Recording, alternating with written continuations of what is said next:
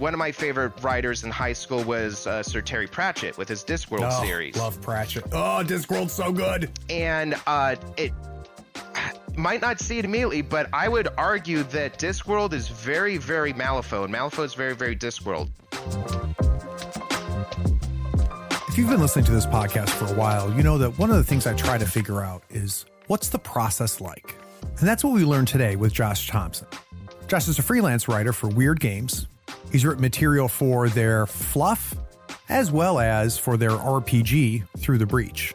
I found Josh's approach interesting, his love of the subject matter infectious, and I think you will too. A big thank you to two of our newest patrons, Ryan Sell and Kyle B. Thanks for your support. All right, let's sit back, let's relax, and enjoy my time with Josh. Third Floor Wars delivers interviews, insights, and discussions about everything hitting the tabletop.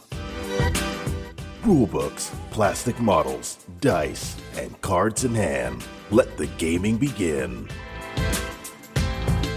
Tabletop games let you escape and unleash grand battles and regale epic tales of adventure with your friends. If you love gaming and learning from players, designers, experts, and creators, you are in the right place. Pull up a chair. Craig and Ray welcome you to the Third Floor and the Tabletop Talk Podcast.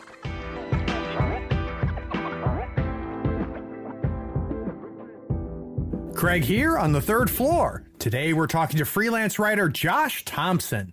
Listeners who play Malifaux and Through the Breach likely know his work for Weird Games. You may have read his work in Weird Chronicles or his Through the Breach one-shot, The Price of Progress. So Josh, welcome to the Third Floor. Cheers, babe. Thanks for having me. So Josh, out of curiosity, there was a point in your life where you never knew anything about rolling dice and moving models and flipping cards. I'd be curious to know what your first exposure was to tabletop gaming.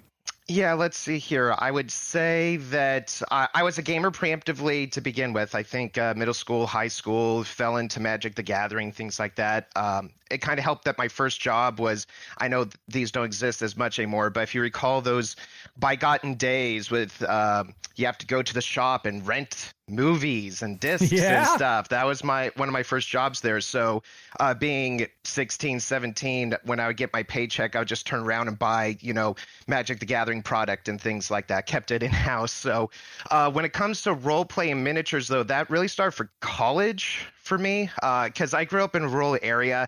And so MTG was the only way that we kind of connected, communicated our kind of gaming meta, I guess. But in college, that's when I started to kind of get into role play. In my later years, that's when one of my college friends came back from Adepticon from I think it was a War Machine tournament. There's this newfangled thing that he's very interested in, and it's steampunk and zombies. Oh my! Hey, look in this Malifaux product. And so some of my roommates asked me, "Hey, can you paint up some of these for us? We don't have confidence in that, but we know you might be a little bit more interested in that." So I tried it, and I enjoyed doing that. I enjoyed the lore, and so after college, that's when I fell more heavily into it there. So that's kind of the quick snip. Yeah. So the role playing stuff. So what games did you play?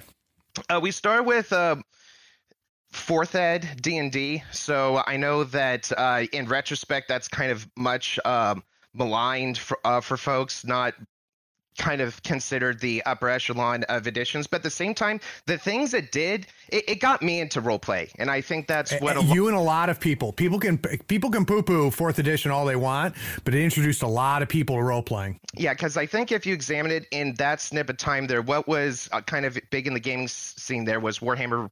No, not the other W one there. World of Warcraft. There we go. So that kind of whole.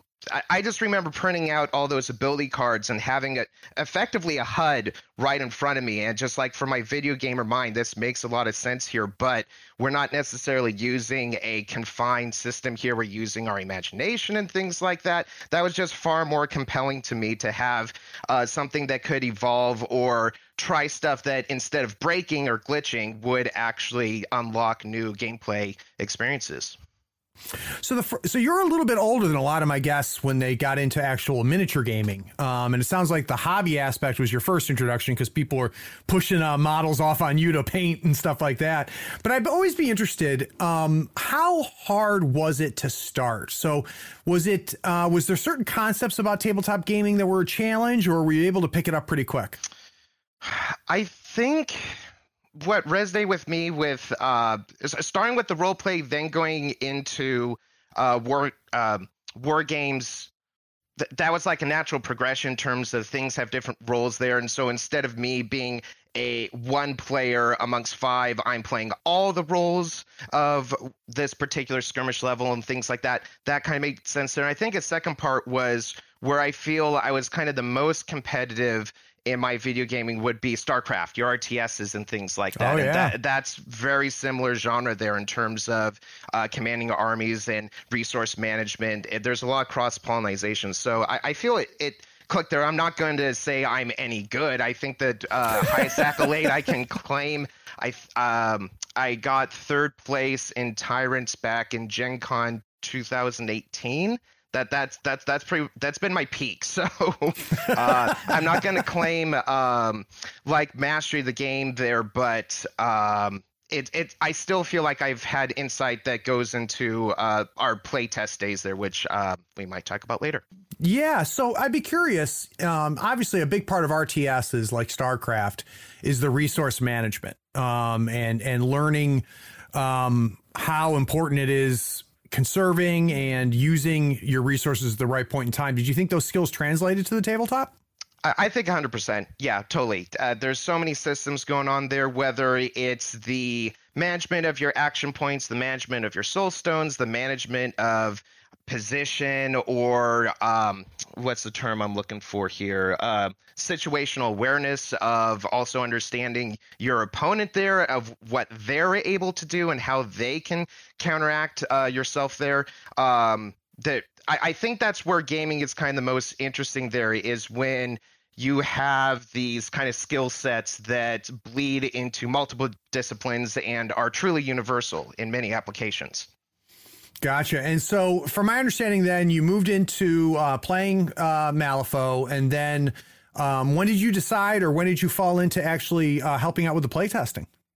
Let's see. So my Malifaux start, I want to say, was the third book or fourth book of First Ed. So that would be like Twisting Fates and Storm of Shadows. And that was right when I left college, got married, had my first kind of career in Central California.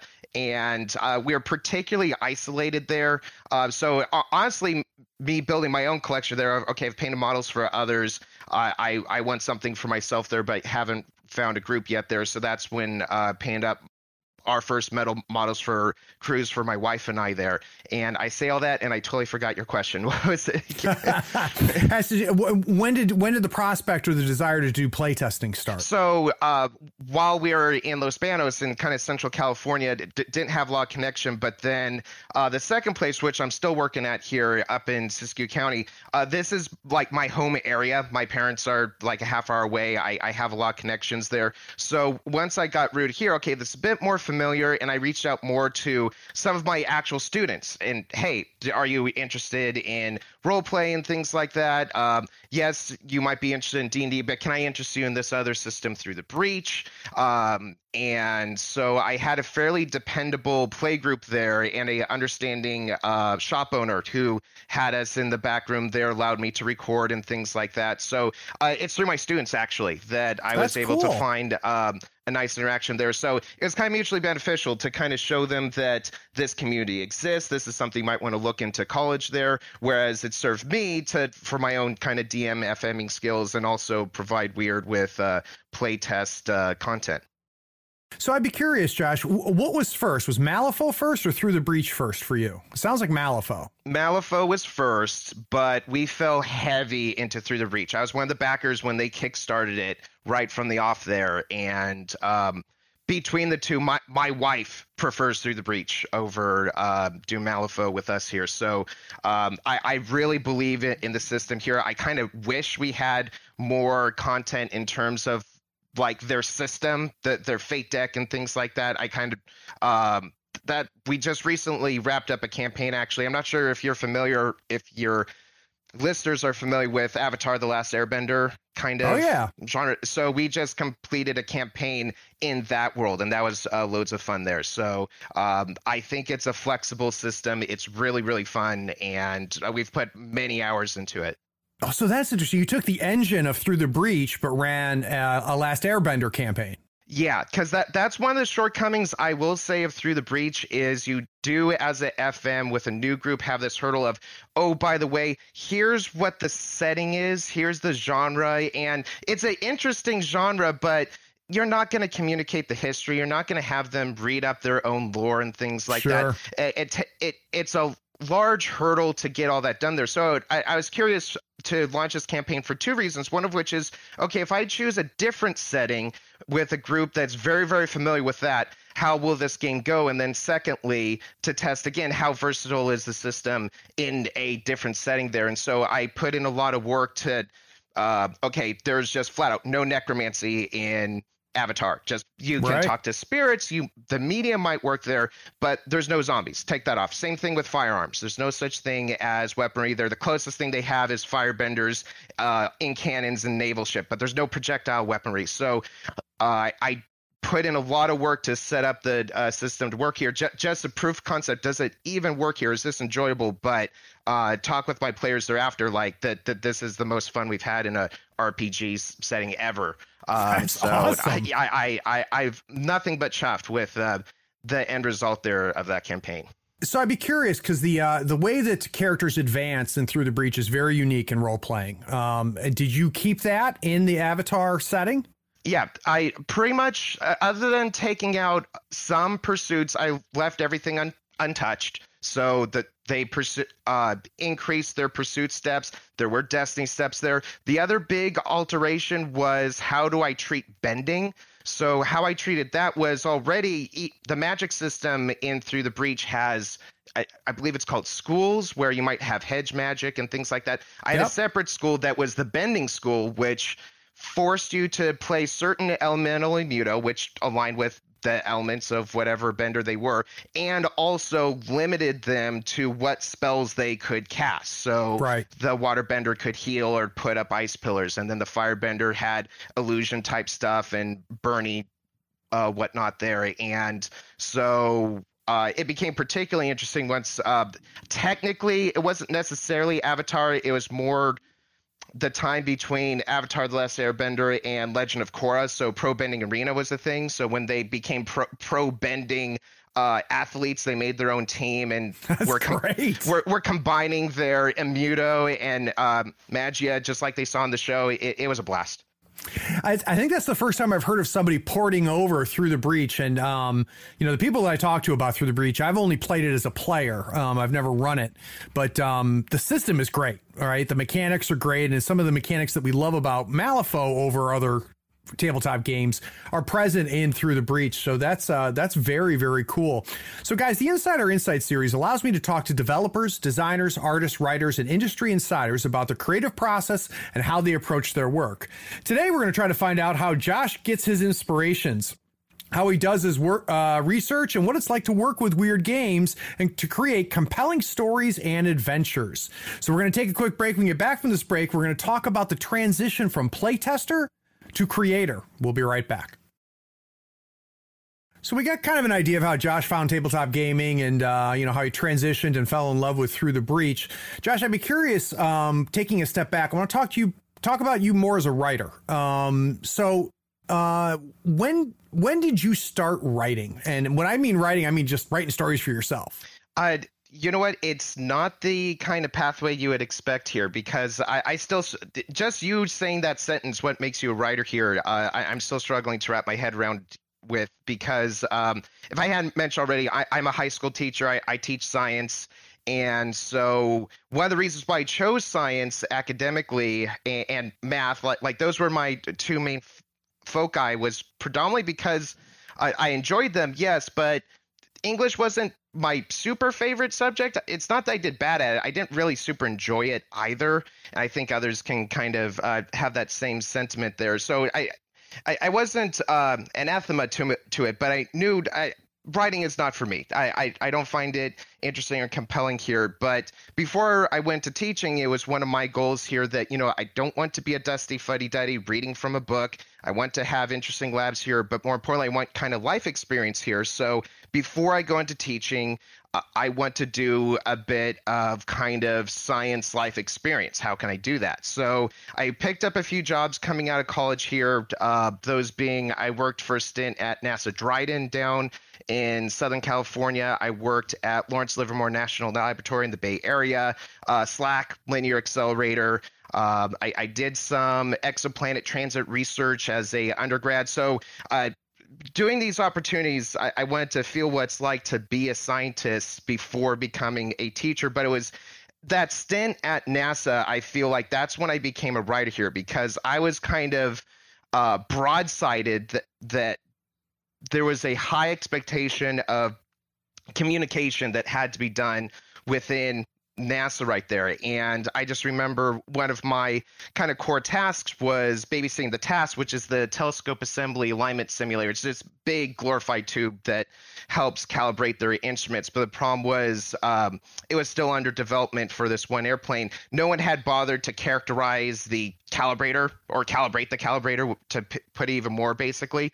So my job was that for a summer. And I just remember when the first reports I wrote up there, I put my heart and soul into it, and it was 5 or 6 pages long. I gave it to my superior Zahir, and the following morning he's like, yeah, this is garbage. This is no good. This is not how NASA scientists write.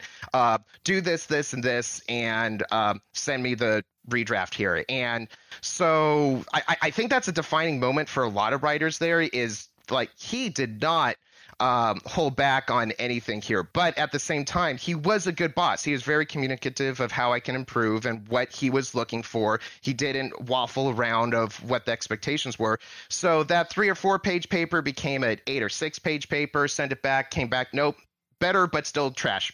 Not good enough here. Do it again, do it again, do it again. So by the end of a 3-month stand, I want to say that, what I thought he originally asked for, a 3 or 4 page paper, ended up being about 25 or 30 page kind of really detailed report here. And I actually had a chat with him back in October doing a Zoom call with my students there. And he admitted, yeah, Josh, that report you wrote back in, that would be 2010, a decade later, we're still using that in-house.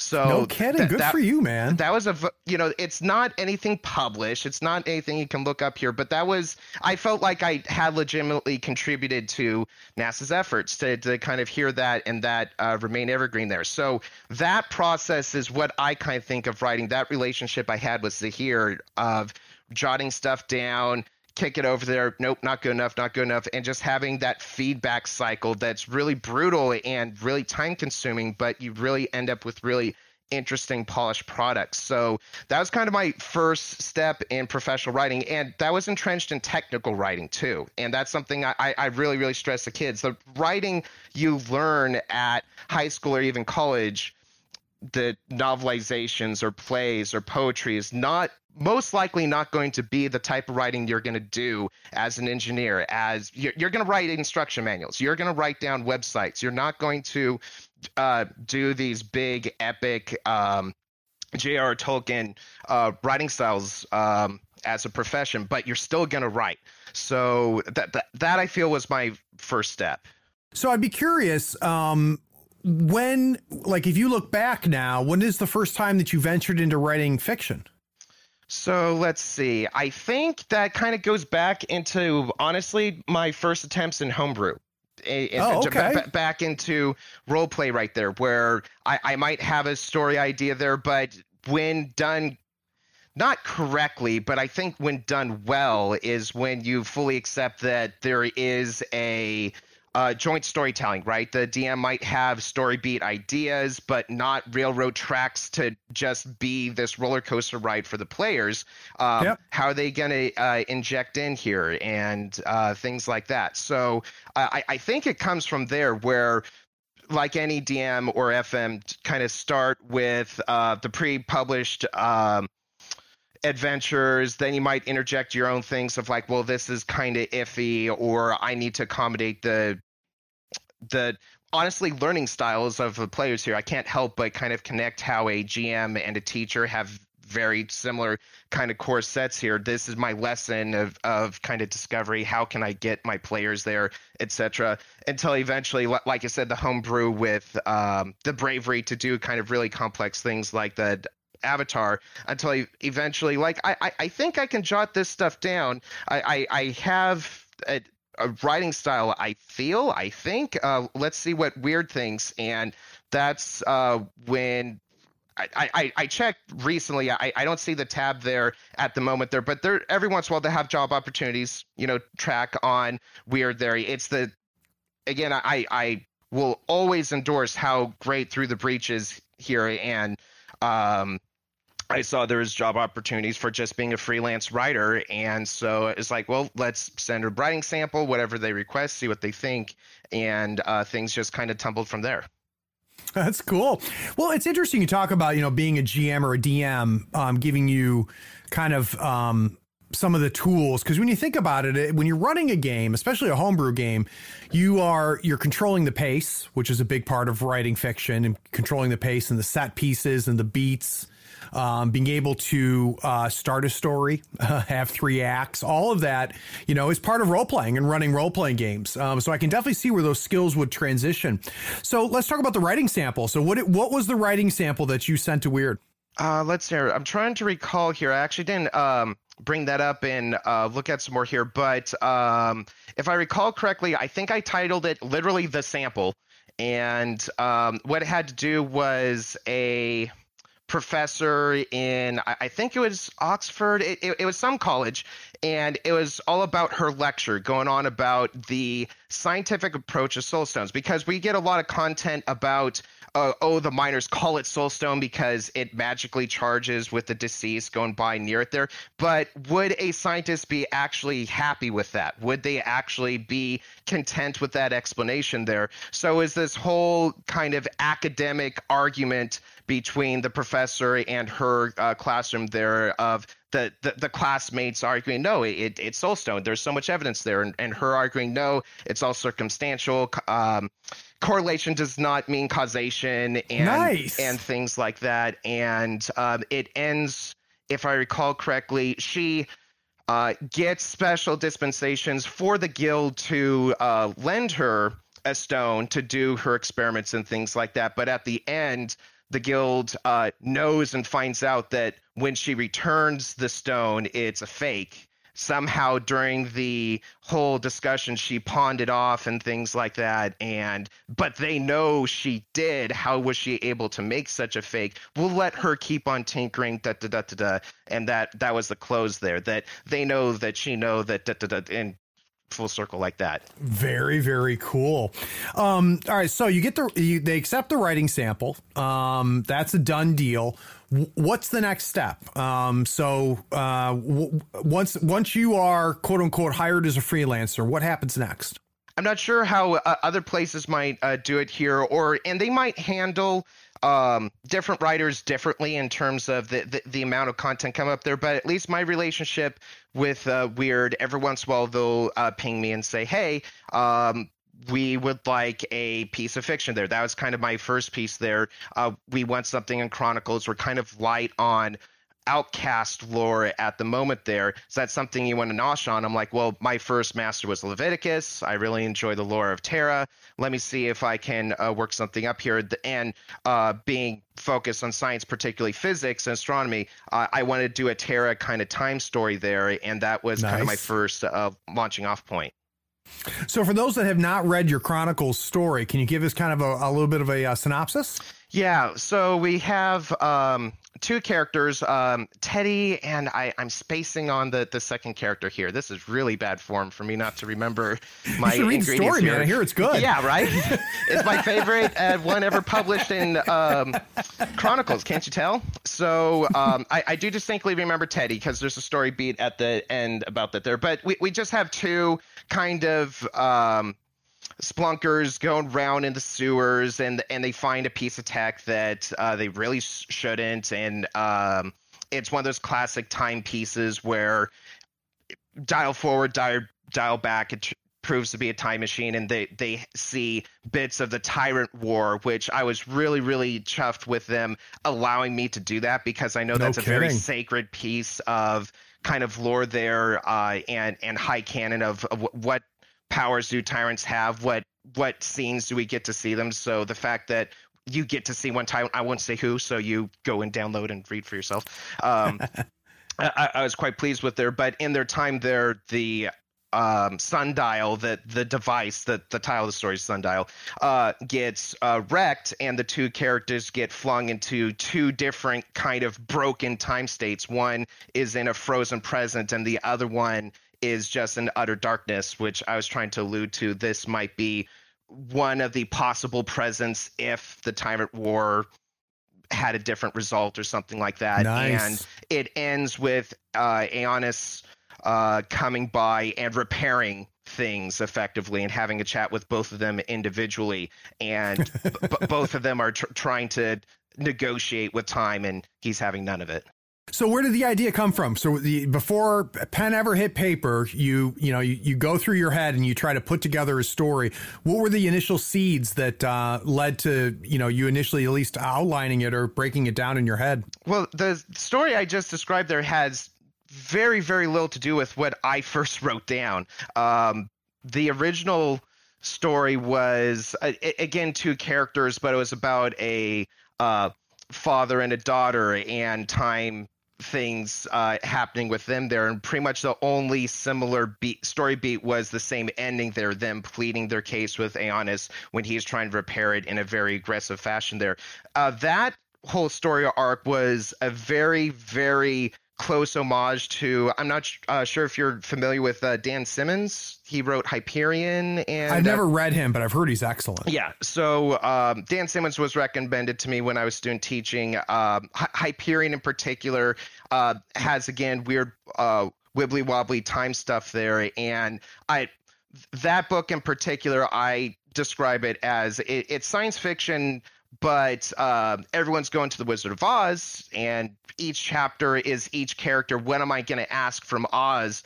And the really frustrating thing with that book is it concludes right when they get to the Emerald City. You don't get to see anything else there, and until you read the sequel. But sure, one of those stories has again wibbly wobbly timey wimey type stuff between again, I'm not quite sure how much I need to reveal here, because, again, that's a story that I highly encourage there. But the point is, a lot of the story beats I saw in there is like, this really fits for obliteration. If I kind of steampunk it up here, there's some really interesting stuff that happens here. So when I submitted that to Weird, they kicked back and said, this is too long, this is too convoluted, it doesn't read well as a short story. Yes, playing around with Void Wretches and Aeonius, like, keep work on that, but this whole strange kind of time loop you're trying to do, it's not going to work here. So nice. So well, stop for a second here. So what was it like to get that feedback? I honestly got a flashback to my time at NASA there, where the feedback was clear, brutal, but I was 100% okay with it. And that's something I would really encourage kind of students and writers and things like that, honestly, having that kind of clear of feedback is a godsend. I can't imagine writing for anyone else there that's like, well, I don't like it, I can't say why, just start again. Like, that's not very productive. And I'm just glad that my kind of writing experiences have had good kind of management there to give me guidance to be very clear. Again, okay, it's too convoluted. Here's the beats we want you to preserve. Try and fill in the rest there. That's what we need as freelance writers. So you go and decide, all right, I there's some elements here that I'm going to keep. There's some things that Weird liked, but I need to just re-engineer all of this. So what's next then? Well, like, where do you decide where it's two dudes in a sewer?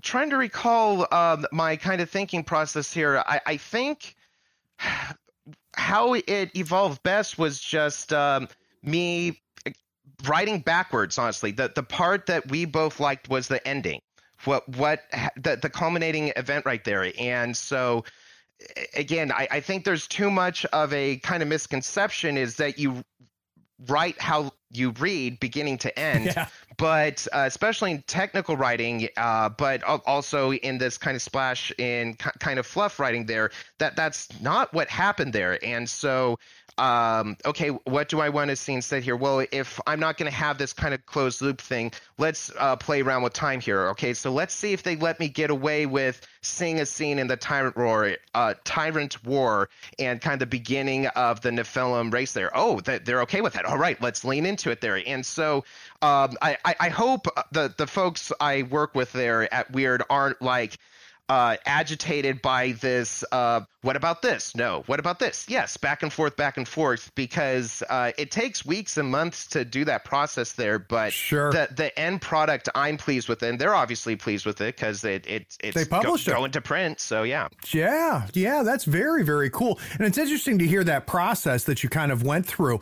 Now, I'd be curious. So you give me a little bit of an idea of kind of the writer's table, right? The back and forth and throwing some ideas out and getting some feedback on it. But at some point you put pen to paper and you write the first draft of this is the second draft, right? You threw the first one out. What do you do before you send it to them? Whether is it something that you read several times, you give to your wife, you have friends, like what's that process before you officially submit the next draft? Yeah, I do have a few proofreaders, on certain drafts there. I'll have my wife read through it there, and she's far better with my punctuation and grammar mistakes and things like that than I am. So she definitely cleans up there. I'll sometimes show it to my mom there. She's an avid reader, and she'll give a proof there. And that's the thing is I try not to share it with my strict gamer buddies, none of my college friends, none of my current play group there, because I know they'll understand the references. I know they'll understand these names here, but I need to make it clear to folks that aren't familiar with the world. I want to make sure that it's a product that is a bit more universal. Very, very interesting. So I'd be curious, Josh, for people listening who maybe have wrote their own fanfic, whether it be for Malifaux or for something else, but they've never gotten published. What kind of advice can we give them? What do you think are some good steps if someone is sitting here listening right now and maybe wants to take that next step and stop writing for themselves or on a message board somewhere and may want to submit it somewhere? Do you have any thoughts for them?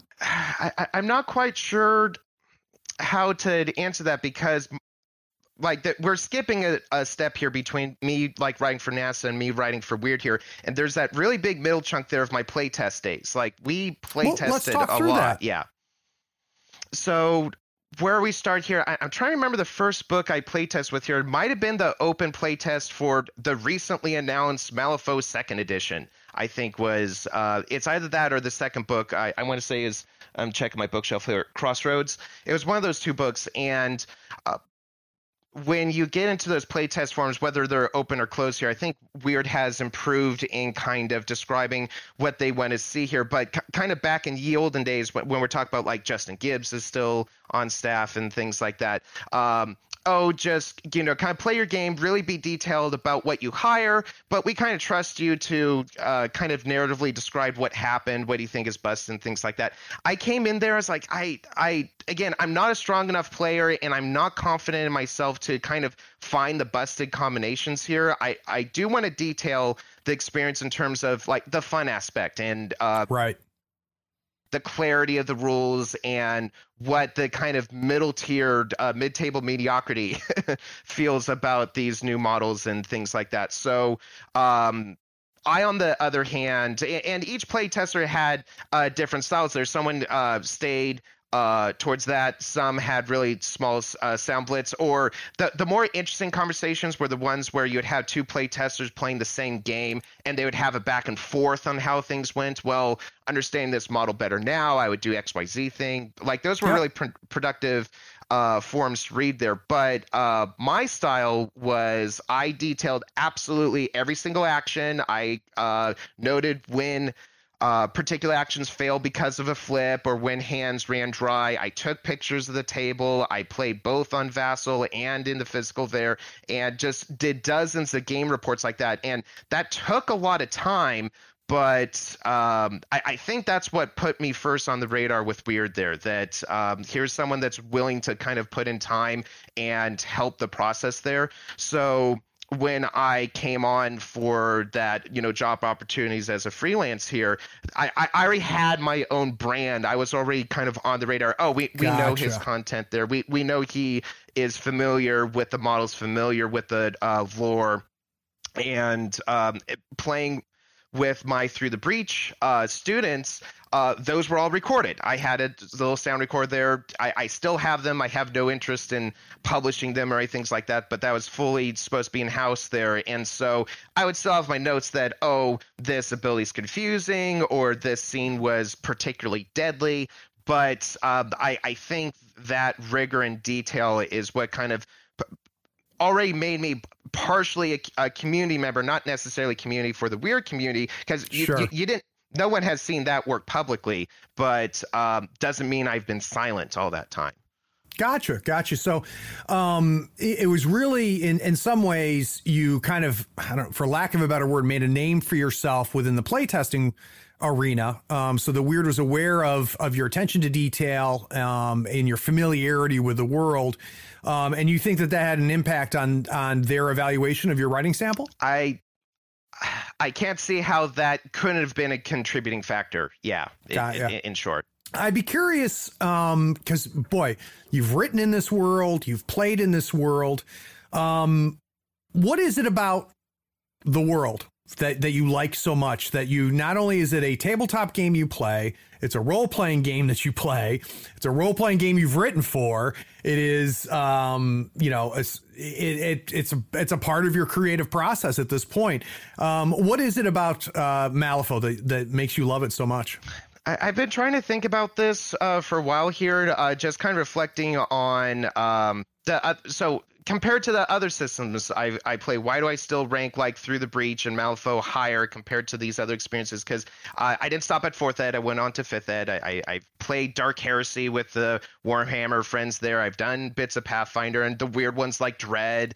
Why is it that I rank Through the Breach so highly? And its lore in particular. And what I've kind of come to conclude is, of all things, it doesn't seem like a clear connection here. But if you're, again, looking back to writers, one of my favorite writers in high school was Sir Terry Pratchett with his Discworld series. Love Pratchett. Oh, Discworld's so good. And it might not see it immediately, but I would argue that Discworld is very, very Malifaux, and Malifaux is very, very Discworld. And what I mean by that is, well, yes, one's high fantasy and things like that, but the satire that Pratchett wrote about of each book had kind of a core idea, and here we're following the Night Watch here, and here's Commander Vimes, and here's the Unseen Universe, and here's the wizards bimbling around. And each book is, okay, let's focus on commercialism, and let's focus on racism, and let's focus, he had each beat there, but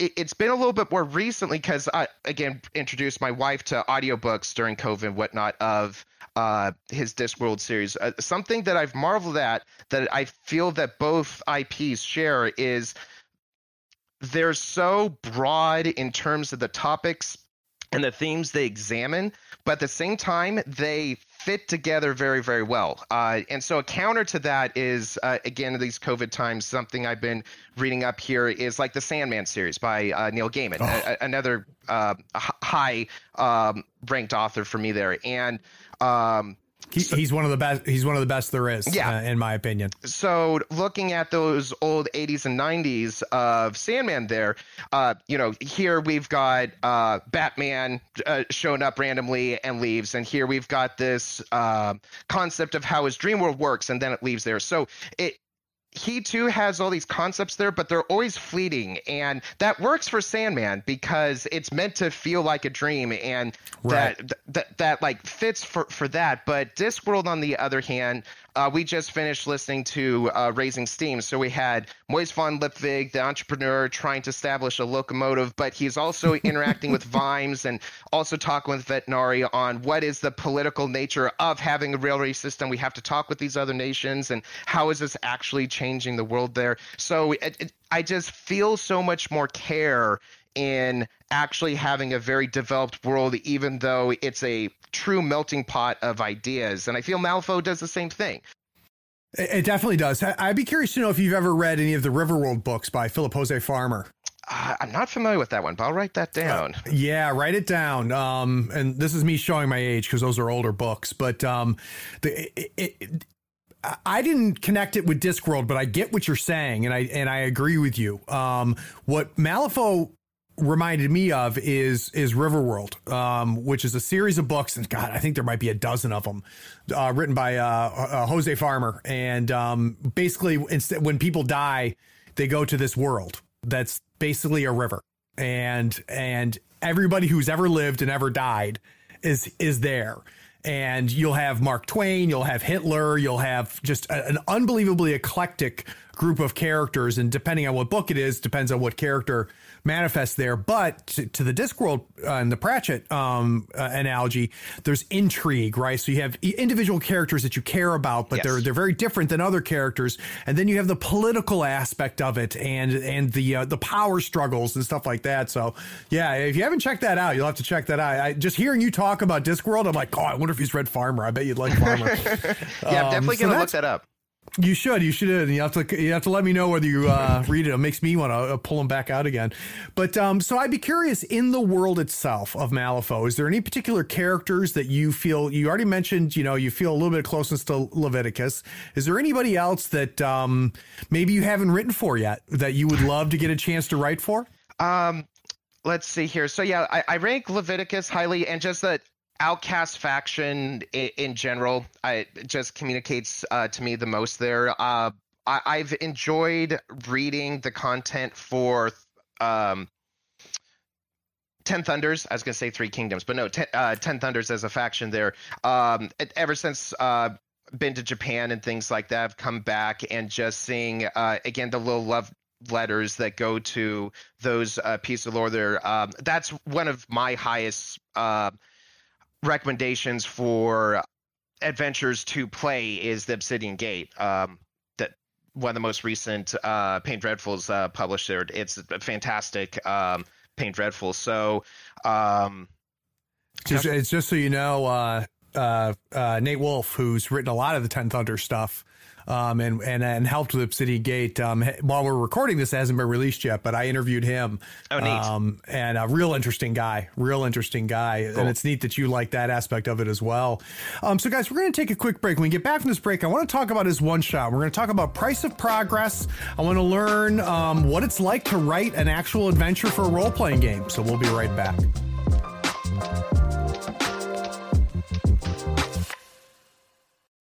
When you need mealtime inspiration, it's worth shopping Kroger, where you'll find over 30,000 mouth-watering choices that excite your inner foodie. And no matter what tasty choice you make, you'll enjoy our everyday low prices, plus extra ways to save, like digital coupons worth over $600 each week. You can also save up to $1 off per gallon at the pump with fuel points. More savings and more inspiring flavors make shopping Kroger worth it every time. Kroger, fresh for everyone. Fuel restrictions apply. Another day is here, and you're ready for it. What to wear? Check. Breakfast, lunch, and dinner? Check. Planning for what's next and how to save for it? That's where Bank of America can help. For your financial to-dos, Bank of America has experts ready to help get you closer to your goals. Get started at one of our local financial centers or 24/7 in our mobile banking app. Find a location near you at bankofamerica.com/talktous. What would you like the power to do? Mobile banking requires downloading the app and is only available for select devices. Message and data rates may apply. Bank of America NA, member FDIC. Hi, I'm Keith Suderman, and I'm a patron of Third Floor Wars. You'll never mistake me for a competitive player, but I really enjoy the analysis and the advice I get from Tabletop Talk. You should be a patron too. Head on over to patreon.com and search for Third Floor Wars, or just click the link in the show notes below.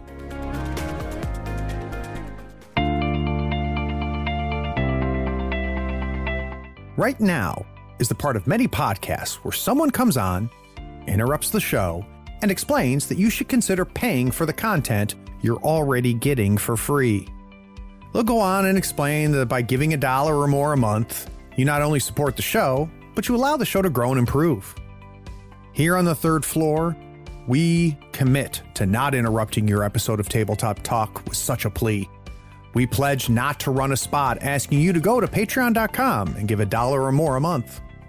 Even if there's a link in this show's description, and there is, we won't ask you to click it and become a patron. We won't spend time yammering about the benefits like early access to episodes, getting those episodes without ad breaks, or even getting a chance to play in one of Craig's RPG sessions. Anyway, enjoy this episode. We needed to clarify that we wouldn't do this type of solicitation.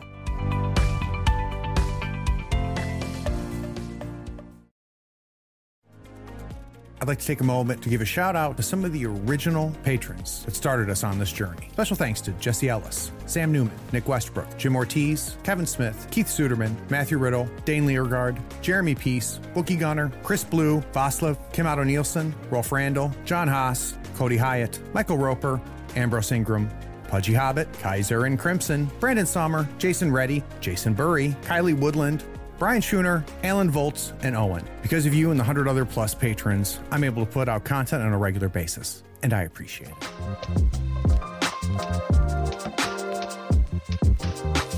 So it's one thing, to write for NASA. It's another thing to, write a story for one of the Chronicles. It's one thing to play through the breach. It's one thing to run through the breach, but creating an actual adventure, a one shot like The Price of Progress, that's got to be a very different thing. So first off, when did the opportunity to create a one shot come around? Yeah, I believe the sequence events put out Sundial. It got published. Good feels all around there. But this was also the time where it was actually, I think, the second to last Weird Chronicles.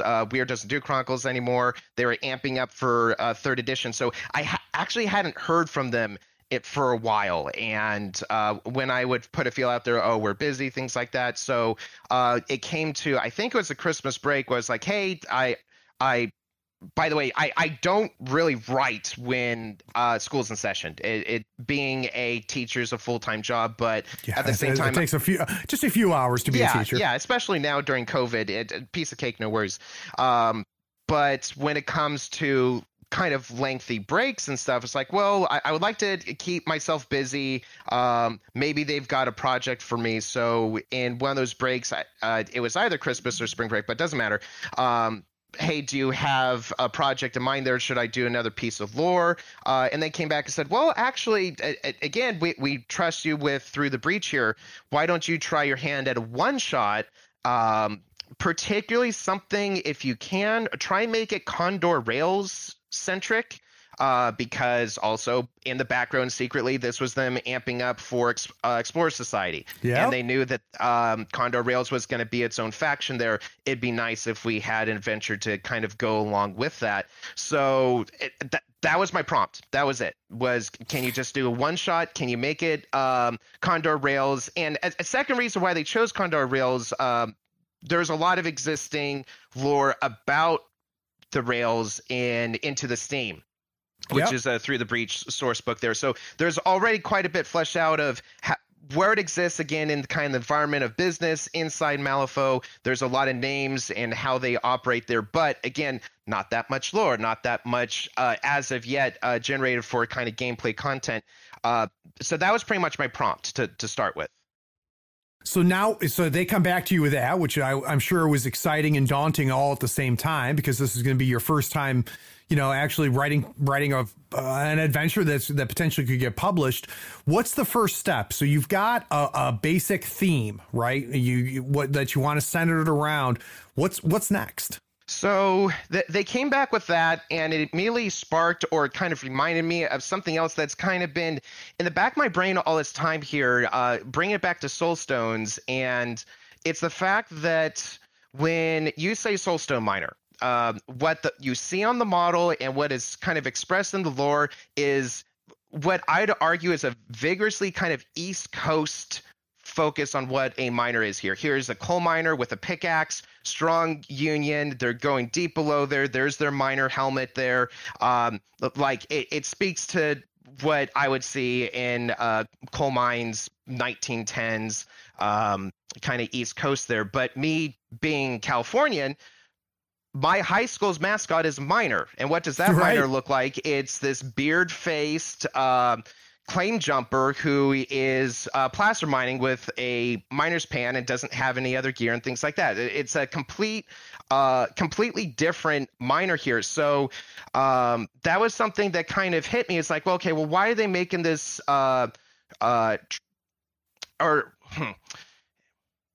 we want an adventure that's Condor Rails. Why are we putting down rails? It's all about the economy of soulstones here. So why would they putting it down? There must be a new vein, new prospect there. So even though there was a focus on trains there, I kind of fell into this concept here. Well, I still want to focus on kind of the geology, the placer mining aspect there, and kind of throw in what a soulstone miner means to me, which is much more that kind of outcast prospector model, Right. going out there who might be, illegally digging, not with a guild claim, but something along that realm there. So once they came back with that, I was like, well, there has been this system that I actually stumbled into with my Avatar game where my players had to do a far-flung travel from one side of the continent to the other. How am I going to manage that? And so something that I've been really kind of focusing on lately as a GM and whatnot is how can I make non-combat kind of scenes a bit more interesting, because kind of the go-to, and this isn't just through the Breach, but even in D 5th Ed and others there, you have your ongoing skill challenge, and it's just that kind of go around the table, tell me what you did, roll D20, or flip cards, hit that TN, and that works up to a point, but I don't think anyone will make the claim that that is just as engaging or interesting or as dynamic as the system that is combat. So how can we make that a bit more, how can I elevate those kind of ongoing skill challenges to that quality there? So what I did for my Avatar game was I took the Fate deck when they're ready to fast travel here, and I flipped cards face down until I made a silhouette that was the shape of the continent. And I told my players, okay, each card is about a day of travel. Let's go ahead and travel here. So they had to converse with themselves. Well, I want to scout ahead. Okay. With the twist deck flip for me there, you get to peek what the next card is. Oh, that's really low. Maybe we should avoid that. Oh, this one's really high. Well, that's probably a town there. You can replenish resources and things like that. And athletics was really high for everybody. You get to travel 2 days and reveal what's going on there. So that was a confirmation for me that like we can do more stuff with the Fate deck than we've kind of yet to see in other published works from Through the Breach. So that was my little kind of darling idea that I really wanted to inject in this adventure is how can we do kind of interesting stuff like that and kind of inspire other readers of that story to do kind of similar systems and improve their ongoing skill challenges. So that's interesting to me. So now we're at stage 2. You've got the premise, right? They want it to be about the Condor Rails. You're going to involve, soulstones in some way and the mining of soulstones in some way.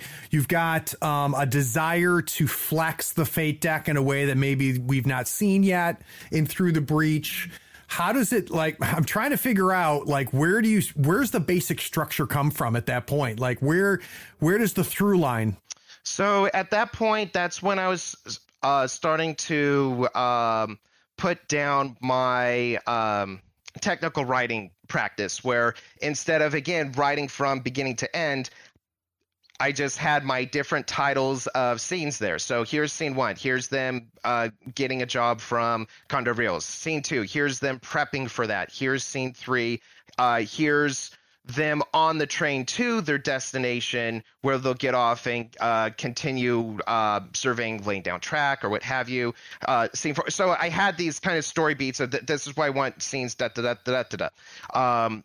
that point, I started jotting stuff down, and I even put a few other systems on top of the one I just described in terms of, well, if you're purchasing things like dynamite and things like that, who's going to notice you doing that? Who's going to have opinions about that? Are you going to get a tail and whatnot? And we had kind of a feedback cycle there where some of these other kind of social challenges are like, this is a cute idea.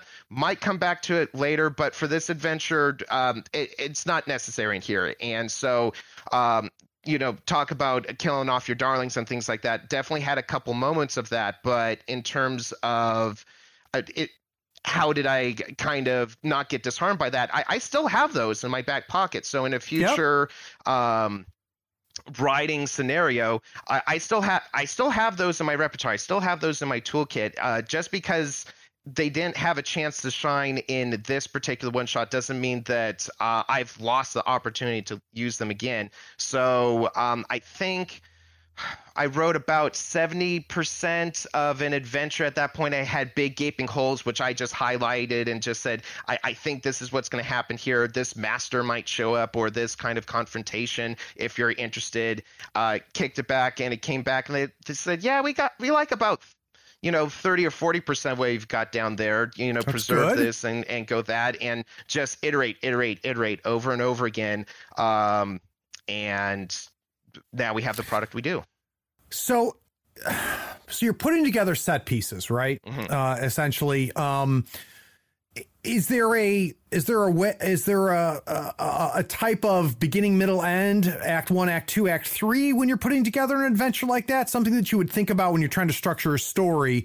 How do you structure that in the idea of, you're not telling the story. You're creating the stage, and you're putting in some props, and maybe you've got some costumes and some actors, but you're not telling the story. It's going to be the Fate Master and the players that tell the story. And I'd be interested in how you navigate that when you're creating an adventure, because if you get too far, it's just going to be a railroad.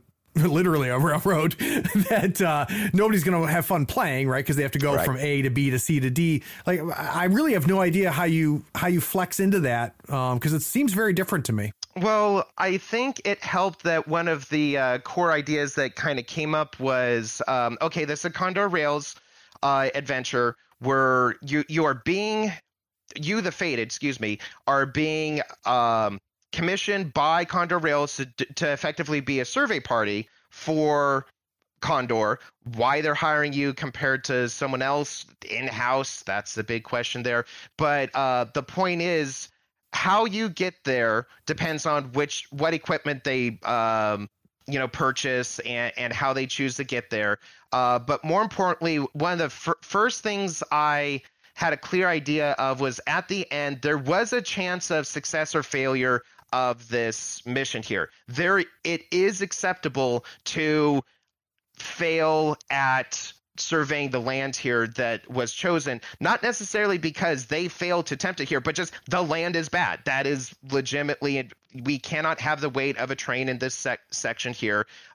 We do not recommend to go across here. So having that as being my epilogue and knowing that is the case kind of gave me a bit of flexibility of, okay, there's a chance that when they are mining, surveying, or whatever, doing this sequence, there's a chance they fail by no choice of their own here, because that's how the cards laid. And sure. So how they kind of find that piece of land, if they kind of sense that, like, hey, this is bad, let's change positions, I give them opportunity to do that. Or if they dig deeper, there's consequences for that. So it's not just about story beats there. You also need to program in those kind of decision points there and have a cost and have consequences based on those choices from the players there, and just be okay with branching out multiple endings because of that. So I'd be curious, there was a draft, it was submitted, you got some feedback, and then there was the last draft, right? At some point you finished and they said, yep, we're going with this. This is a good to go. Was there anything that you did, changed, or put in there or took out that you can think of that really kind of pushed this thing over the finish line?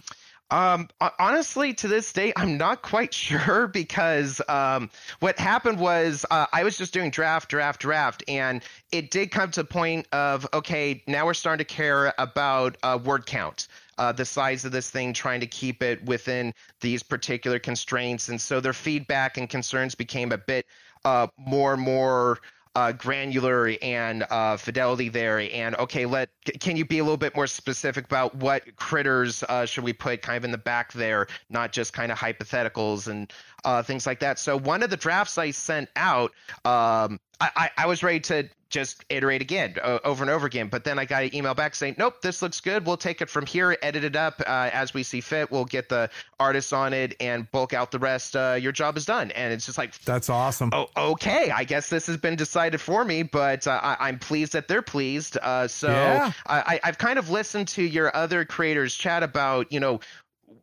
what was the decision point? What made you stop? And they keep on talking about, oh, it's so agonizing. If I had a chance, I still would iterate and improve it here. But that's kind of the beauty of being a freelancer is once the client's happy, great. They're happy then. Yeah, no, definitely. So I'd be curious, was there any last changes that you didn't see until the printed version came out? So at the time of this recording, I haven't seen the finished product yet here. So it's going to be just as surprising here. I'm really interested to see if any art goes into it or what art they do choose that's kind of existing to plug into it there. So I'm kind of waiting with bated breath to see what the end result looks like. You are. Yeah. So we're recording this at the end of February. When is this set to release? Do we have a release date yet? There's last I talked with him, it was either later this month or March. Q1 is what they said there. So very nice. So it should be coming up. Yeah, so for those of you listening, it's likely out already, and it's called The Price of Progress. Josh, it was great talking to you, man. I really appreciate it. It was interesting to kind of get a sense of your progress as a writer, as well as the kind of your process in creating these things. Let's go ahead and plug what's out there for you. So we've got The Price of Progress, which is a one-shot available through Weird Games. Which Chronicles is your story in? I want to say it's either 36 or 37. It's the one that has Widow Weaver on the cover, so that's the Sundial. Yes. Excellent. So the Sundial, and that can be picked up at DriveThruRPG, as well as Price of Progress can be ordered through Weird or through DriveThruRPG. Josh, is there any other shout outs or plugs that we want to fit in there as well? Yeah, you probably already have the ad here, but Mario is a close friend of mine. So Mats by Mars, get his product. High quality, would recommend. But secondly, during these times of COVID here, I know it's really, really easy to kind of order your model from wherever and get it delivered to your door. But at the same time, like my FLGS is really suffering right now on top of COVID. They just got flooded for the second time from a door bust in Maine. And so there's still a truck in there. So really, unless you are ordering those Black Friday models or things like that, stuff that you can only get from Weird, I highly, highly recommend just support your FLGS. That you want them there once everything returns back to normal here to have your play space and get back to playing like we all want to here. So if I can plug Astro Comics and Games of Medford, Oregon, and Fun Again Comics of Ashland, Oregon, those are the two that are kind of close to me here, and I hench at one. So yeah, I preached to that big time, Josh. In fact, I made a point about a month and a half into lockdown.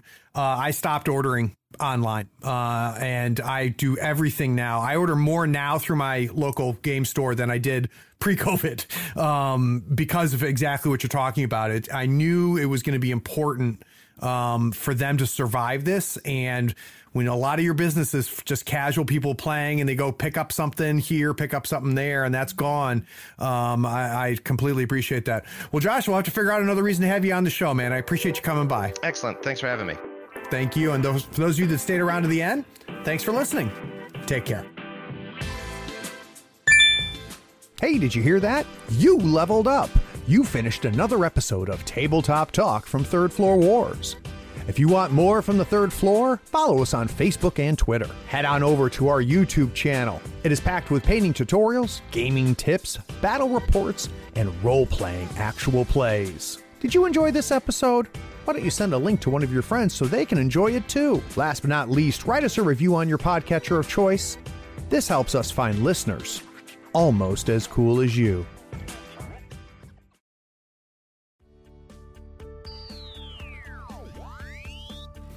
All right, we ended up mashing together a couple segments there, man, but it was very organic. Good. So that was great. So this will probably be our last segment. Totally. But I want to dig into this because this. I haven't had anybody on yet that has walked through the process of creating an adventure. So that's where my focus will be. Okay. No worries.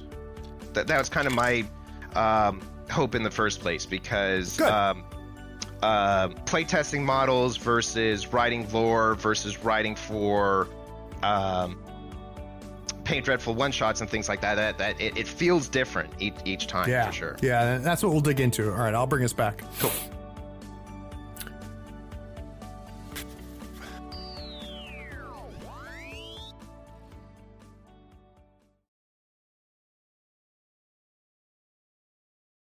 Hey, are you still here? Look, the podcast is over. And you sat through all of the breaks and bloopers?